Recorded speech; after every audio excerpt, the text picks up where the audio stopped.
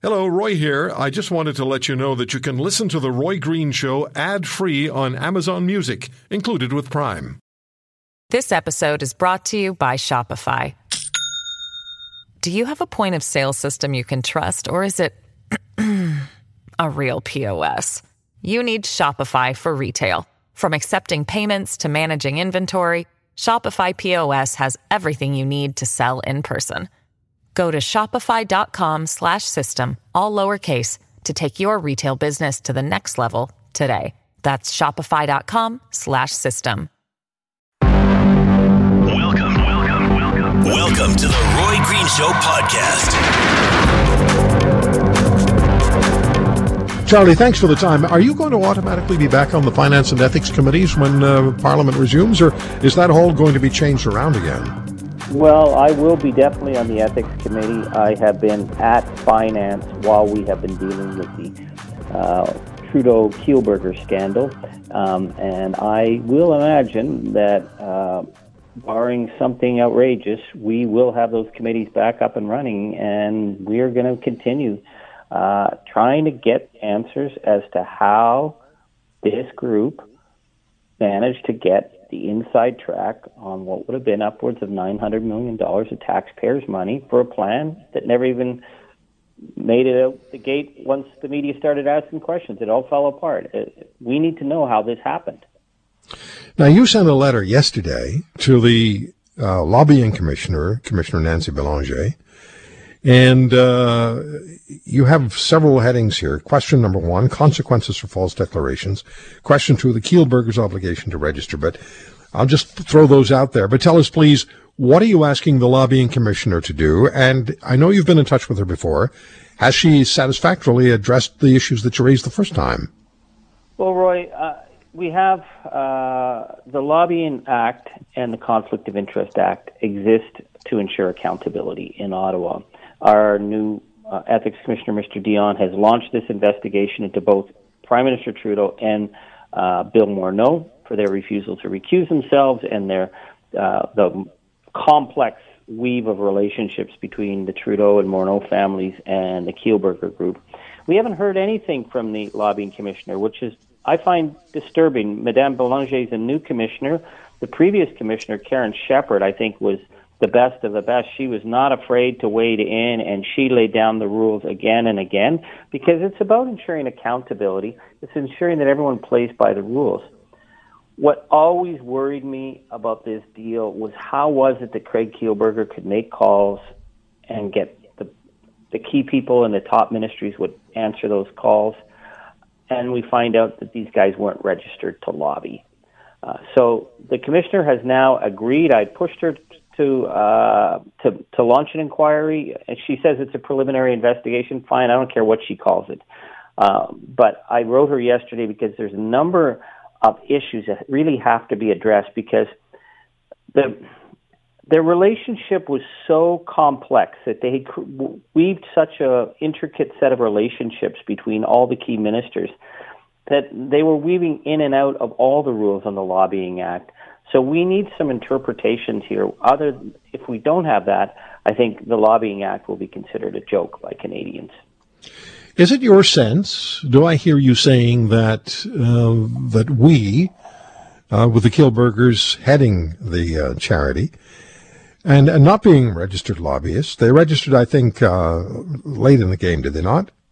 They actually registered the day that their Director of Government Relations was ordered to testify at the hearings and at Finance Committee, and so suddenly they registered, and whoa, we find out they had more government contacts than General Motors. They had a multiple number of people meeting with the key ministers, and none of this was trackable because it wasn't on the lobbying registry. So Charlie, do I hear you saying then that We Charity and the Kielburger brothers, who were not, until you pointed out the day that their director was to testify, that without being registered lobbyists, they had better access, more direct access, more quick access to maybe the Prime Minister and ministers than organizations that have been registered as lobbyists for years?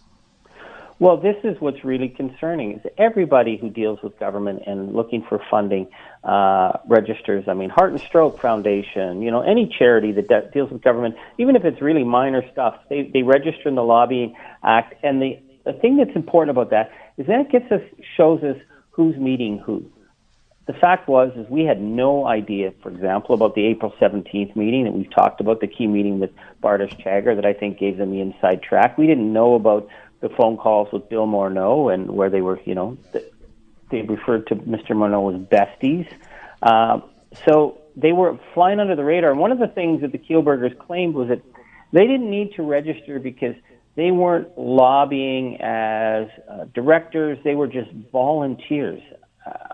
Roy, are we dummies here? Like, how is it that you can run an organization with this amount of corporate entities and real estate holdings and be the spokespeople, be the founders, and then you claim, I don't have to register because I'm just a volunteer? I want the lobbying commissioner to tell me, is that true? Can they do that? Because if they can, then why isn't everyone else going to just say, hey, I'm just a volunteer and not register? So there's a number of questions about their lobbying that we need to find out. Charlie, what do you suspect is going on or was going on? I think what's become really clear with the Kielburger group, when you hear them interviewed, they really put on that voice of like these idealistic young teenagers from Thornhill who wanted to change the world, but they were an incredibly sophisticated operation. They had multiple corporate entities, holding companies, real estate holdings. It's almost impossible to get a whole sense of this. So when they were going into financial freefall in early March, they started to call in their political favors. They were desperate, and they knew who to call. They had the speed dials. They got that meeting with Minister Chagger, Minister Ning, Minister Morneau. They were pitching their plan to senior bureaucrats with pictures of the Trudeau family who worked for them.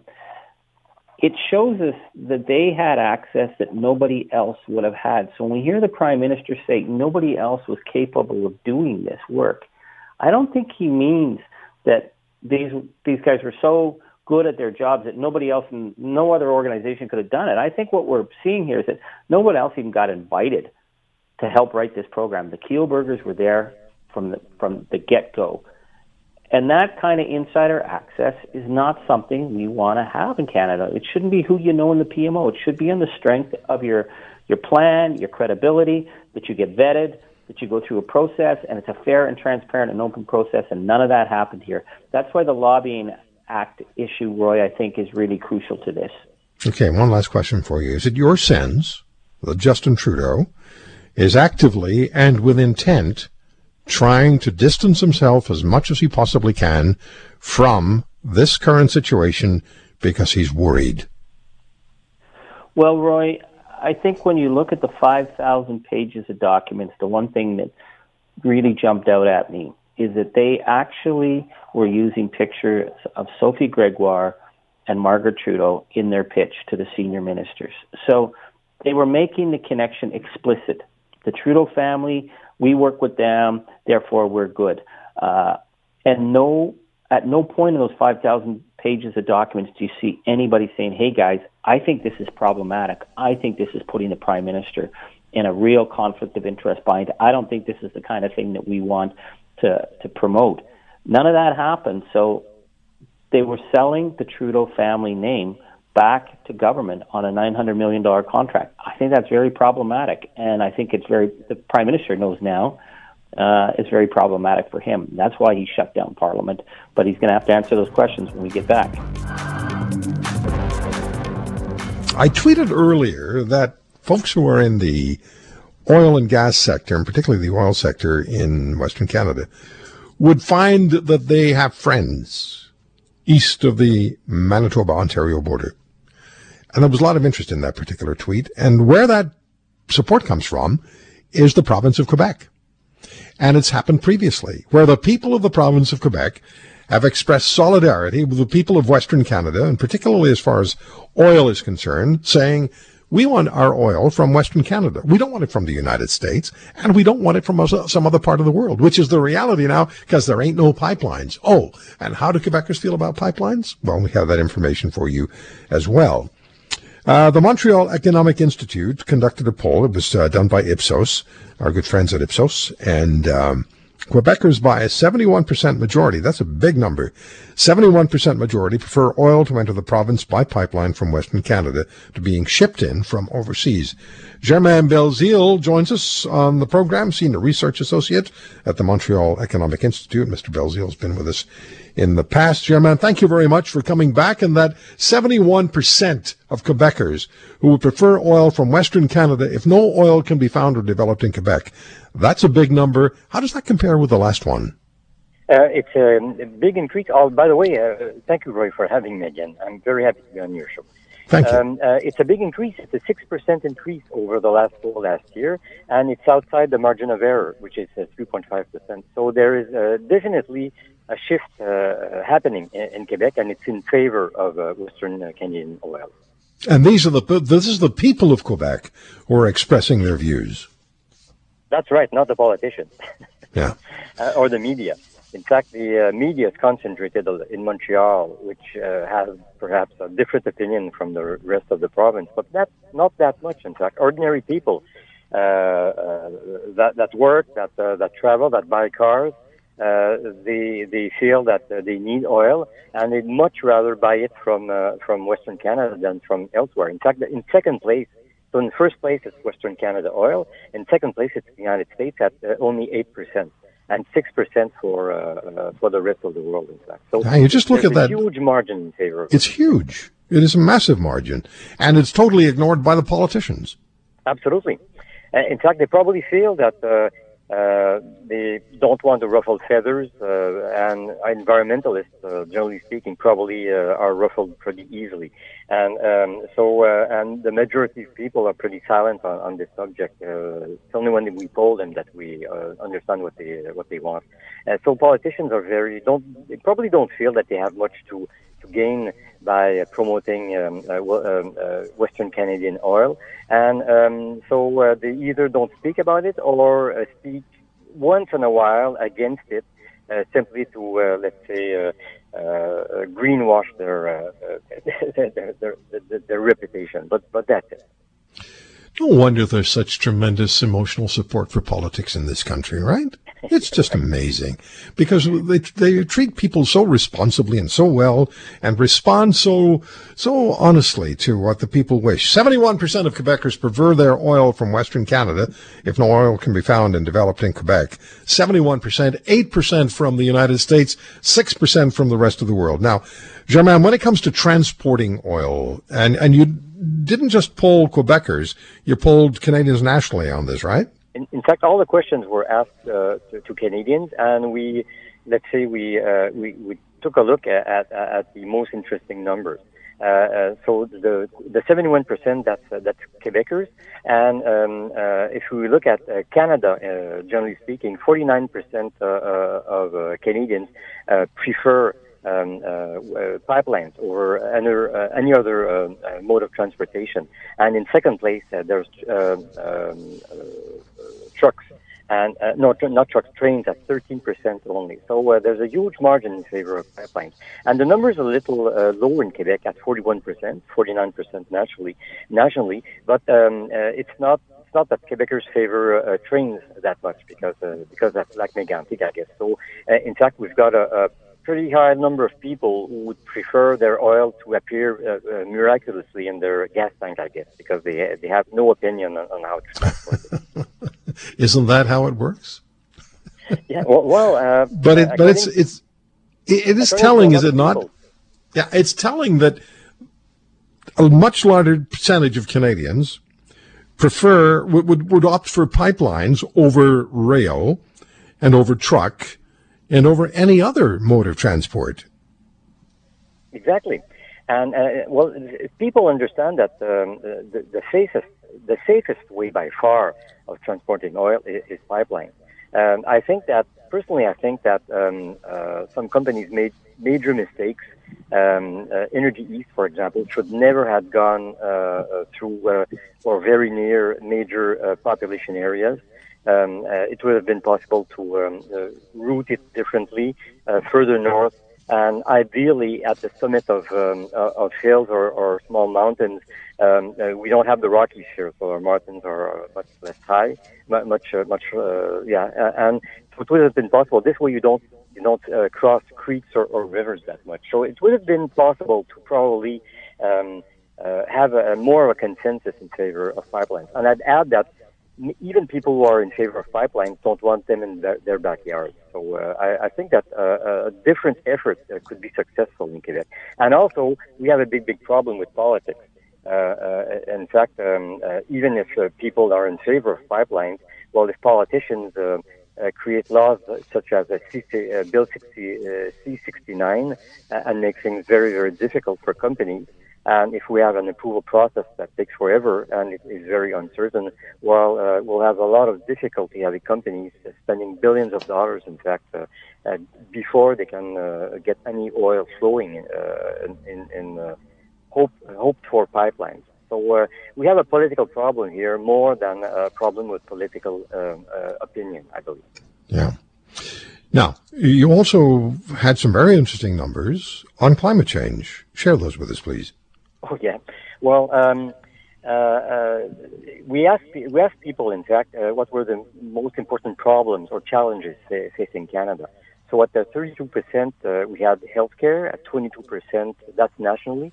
At 22%, we had the economy and jobs.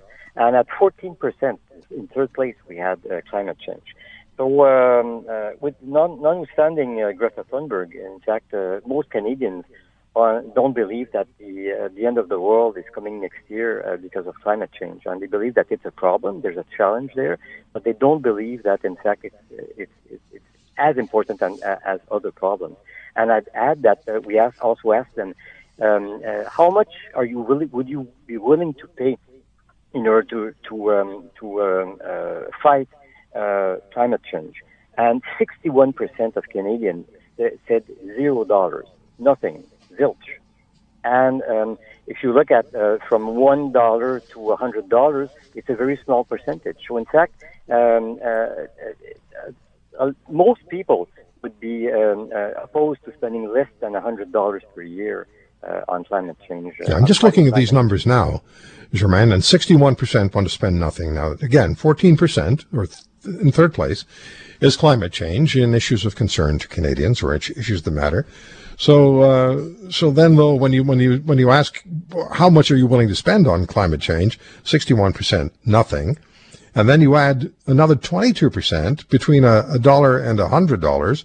So that's, in my math, is reasonably correct. That's 83%. And then you say, all right, so between $101 and $300, that's 4%. So that's 87%. If I'm close, 87%. You're correct. Okay.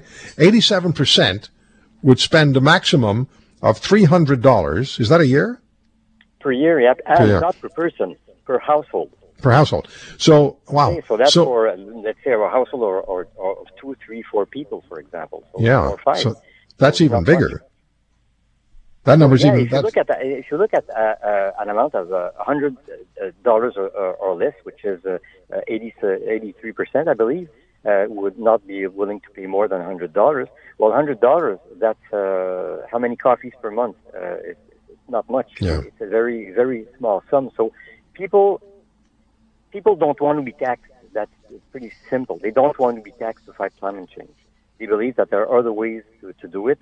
And so if we polled the carbon tax, it would probably be very, very unpopular. So politicians usually find hidden ways, in fact, to do what they want to do concerning climate change. For example, in Quebec, we don't have a carbon tax. We have a carbon market. So people don't see that tax. We never talk about the carbon tax in Quebec. But still, the carbon market increases costs for our companies, and they increase the price of gasoline, but it's very indirect, and people don't see that. So I think that the rule of the game here in Canada is hiding the cost as much as you can. This episode is brought to you by Shopify.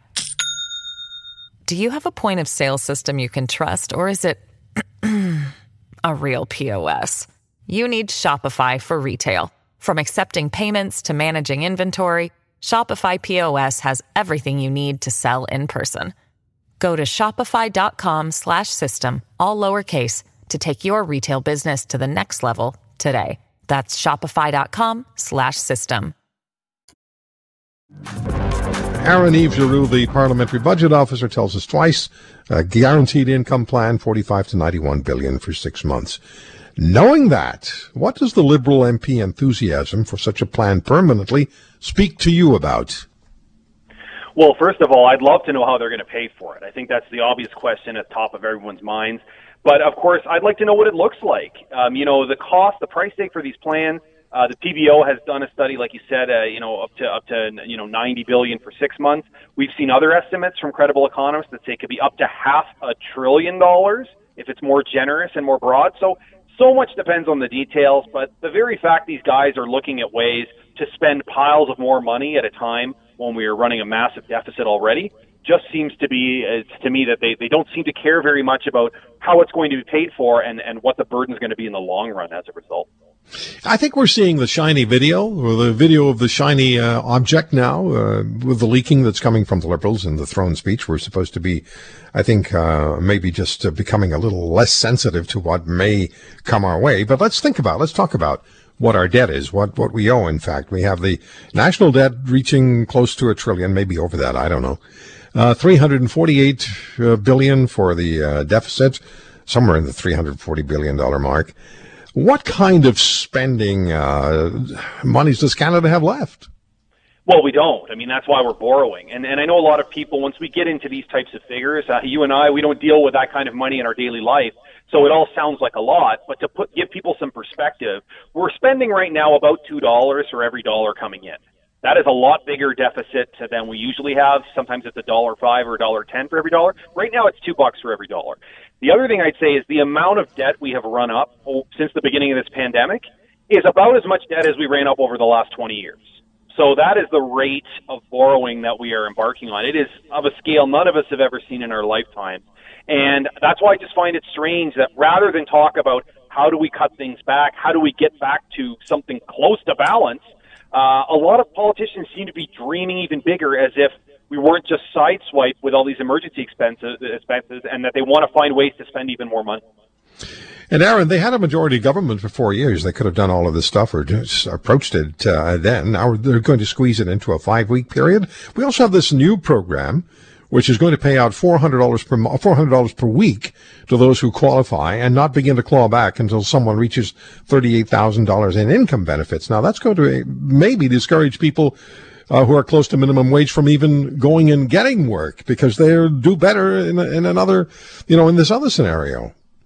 Well, and we're already seeing that with the CERB to some extent. Like, no one denies, Roy, that there are people who still need help. They work in industries they don't have a choice. Absolutely. But there are definitely others who have the option to work. And I get emails and phone calls from business owners saying, I can't get my employees back because the difference between what they get from CERB and what they get working for me is so small. And then, of course, people say, well, why don't you just pay your workers more? And I find that always interesting. Until you're the consumer that has to buy those goods or services, are you willing to pay the higher price to ensure those workers get a higher salary? So, look, I think all we ask of this government is that they continue to refine and narrow down their programs. At the beginning of this, of course, everybody knows they didn't have much choice. But as we go along, as the economy opens up, they need to find ways to help people that don't discourage people who are able to go back to work from going back. And help the small businesses in this country survive and do it properly, because the small businesses, and we say it ad nauseum almost, they're the number one employers in Canada. They're the ones who provide the most jobs in this country. Provide them the assistance. So I won't be talking, as I am in the next hour, with a woman, a small business owner from Dryden, Ontario, who for the very first time in her life tweeted today, and tweeted a photograph of herself as she, through the tears, as she contemplates losing her business. Yeah, it is a terrible time for the vast majority of small businesses, and I think that's what I worry about in terms of where the government is going, Roy, is that the burden will fall on small businesses and that the government will decide the best way to reshape the economy is to pick a handful of large, politically connected businesses and give them piles of money and really just hang small businesses out to dry. So I really hope the government looks at ways to ensure all businesses, including small businesses, are taken care of, not just the big guys.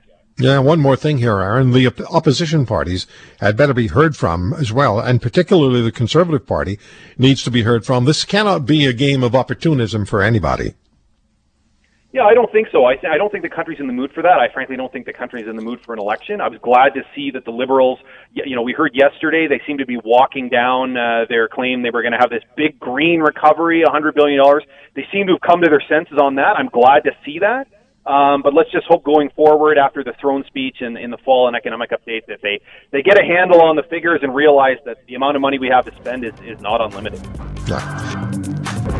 Tim Rector is the president and CEO of the Canadian Alliance to End Homelessness. And I have a lot of respect for Tim. He does great work. His organization does great work. And homelessness is a huge issue in this country, and the concern is growing. Growing because during a time of massive government debt and deficit, small businesses across Canada under stress, and a pandemic second wave possible, and we're transitioning from summer to winter weather, the issue of homelessness becomes ever more important.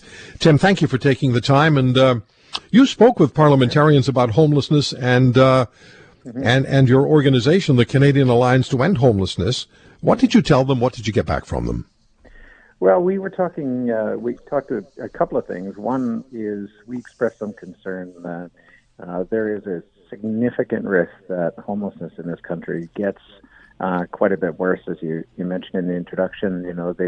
The pandemic is really hitting hard low-income workers, lower-income Canadians, which I think is pushing many toward a risk of homelessness. We did a poll at the end of July, and we found a quarter of Canadian renters were worried about paying rent next month. So there is a very real risk that it's getting worse. But we also talked about the opportunity. I think there's an opportunity as we come out of this pandemic, or as we begin to plan for the recovery, that we can build a recovery for all, like recovery that begins to fix some of these challenges. And to your point about the cost of the increasing debt, there's a way to actually do it that will save over $18 billion in the next 10 years.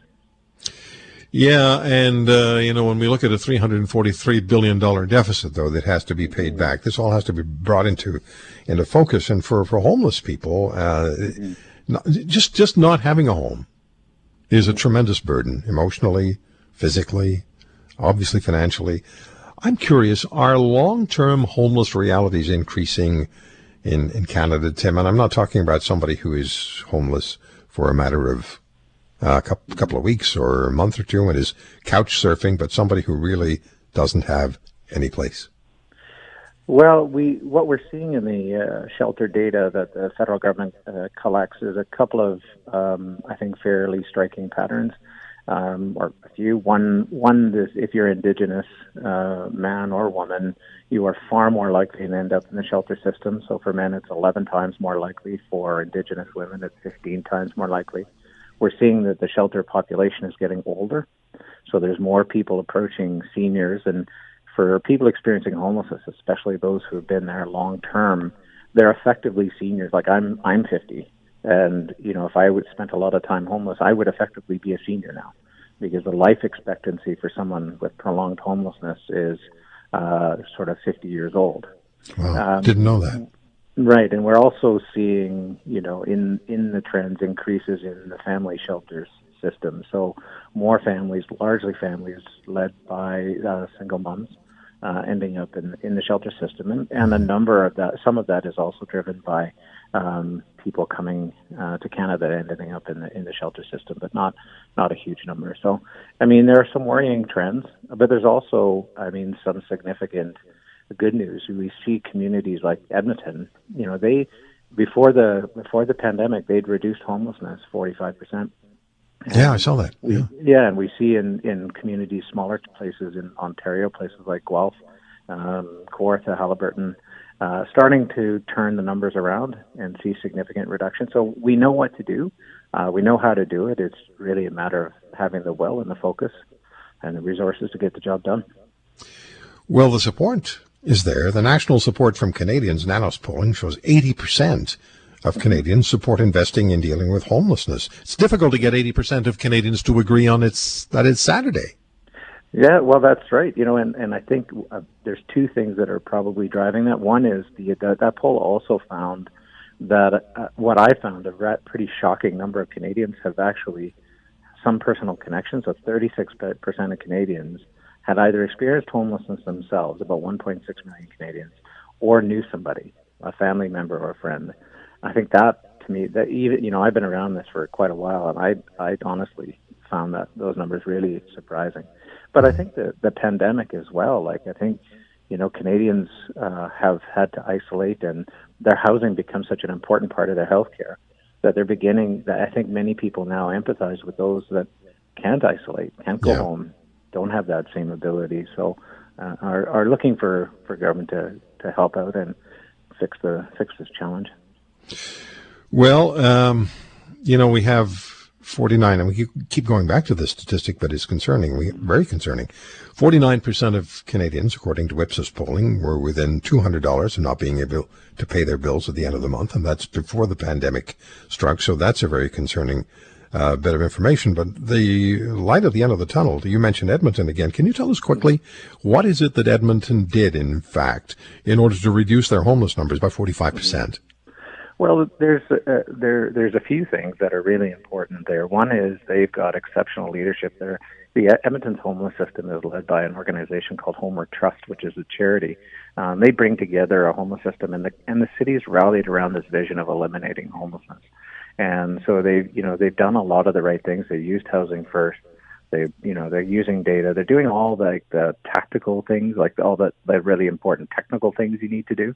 They're doing those really well. But what happened in Alberta is at the time when Edmonton got started, Alberta was going through a terrible recession, and everybody knew somebody that was struggling to pay their rent or pay their mortgage or find housing. And the provincial government responded with an investment of about $800 million in housing and homelessness, and that led the groundwork for what were actually the only province-wide reductions in homelessness anywhere in Canada. When you have the template, it's a lot easier to get things done when you can point directly to some location within your own environment, in this case our national environment, and say they're doing it. You also pointed to Guelph, Ontario. We have a lot of listeners there in the city of Guelph. They're doing it as well. It's possible, and it's so necessary. Tim, thank you for everything that you do with the Canadian Alliance to End Homelessness. You're such an important organization in this country, and you do so much good. Thank you. Thank you very much, Ryan. Take care. I started a tweet yesterday with these words, cut it out. Cut it out. And what it's about is Canadians who have a vehicle with U.S. plates, maybe they're snowbirds, have been in too many cases having those vehicles vandalized. And it has to do with some folks thinking, all right, these are Americans who are coming up here to vacation and otherwise shouldn't be here, and they're bringing potentially COVID-19, and we're going to make them pay for it. You know the story. You've heard it. And British Columbia Premier, we seem to hear this story coming from BC more than anywhere else. And the Premier of British Columbia, Mr. Horgan, had a brilliant suggestion. Take a bicycle or public transit or change your plates. Now that's leadership. Not what did you say, Mr. Horgan? What about the vandals? What about the lawbreakers? Any concerns there? Any message for them? Here are two brothers from British Columbia joining me on this program now, Ken Wiedelin and Keith Wiedelin. And Keith Wiedelin has had his vehicle already vandalized in Victoria, and Ken Wiedelin's concerned about his because they both have United States license plates. It's not a crime. Keith Wiedelin, Keith, thank you for coming on the program. How are you? I'm doing fine. How are you? I'm good, sir. You must be utterly disappointed, though. What happened to your vehicle? What did they do to it? Well, surely disappointed. This past Wednesday evening, sometime probably between 11 and 1 a.m., a party or persons unknown decided to spray paint my entire pickup truck with red and yellow paint, with some pro-Trump logos and COVID logos. A few smaller words on there that I won't mention. Also, they decided to smash the windshield and dent up a few of the panels on the vehicle as well.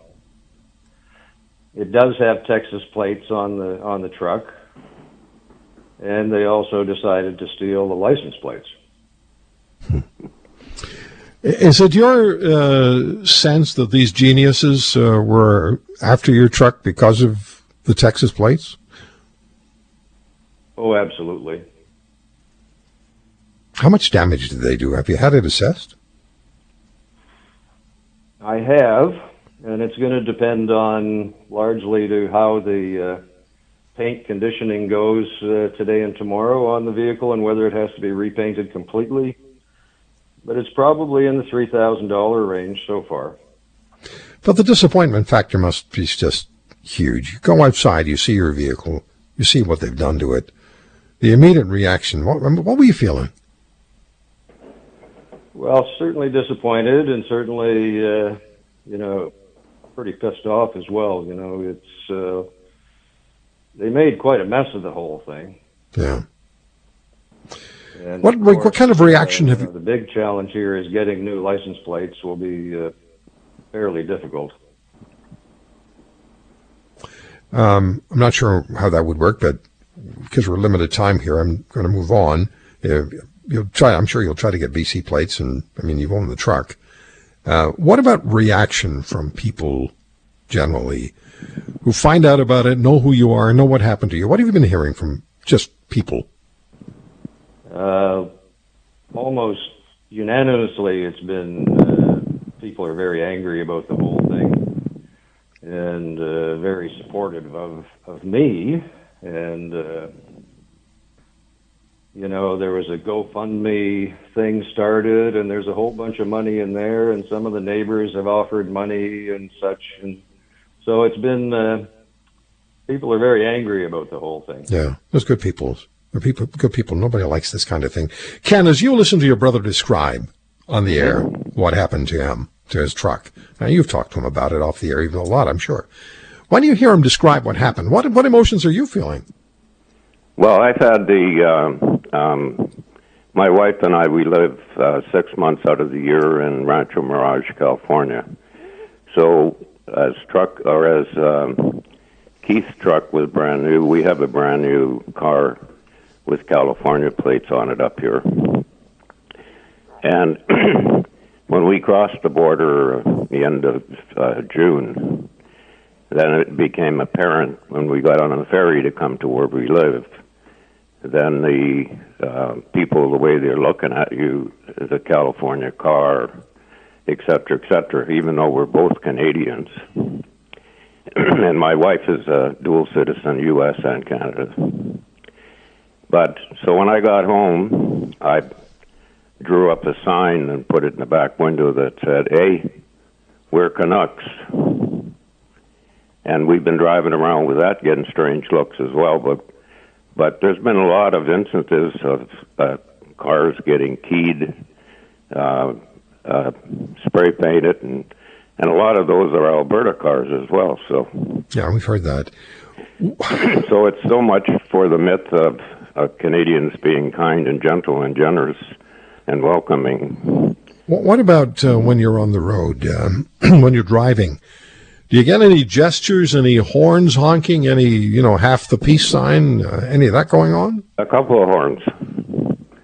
I haven't had any flips or anything, but I definitely have had a few horns. Yeah. Ken, what about you? Keith, I'm sorry. Keith, what about you? Same thing? No, I've not had any instances or confrontations whatsoever other than this vandalizing of the truck. What's your sense of Premier Horgan, who came out after there were stories about Albertans having their vehicles assaulted, saying, well, take public transit, ride a bicycle, or get BC plates?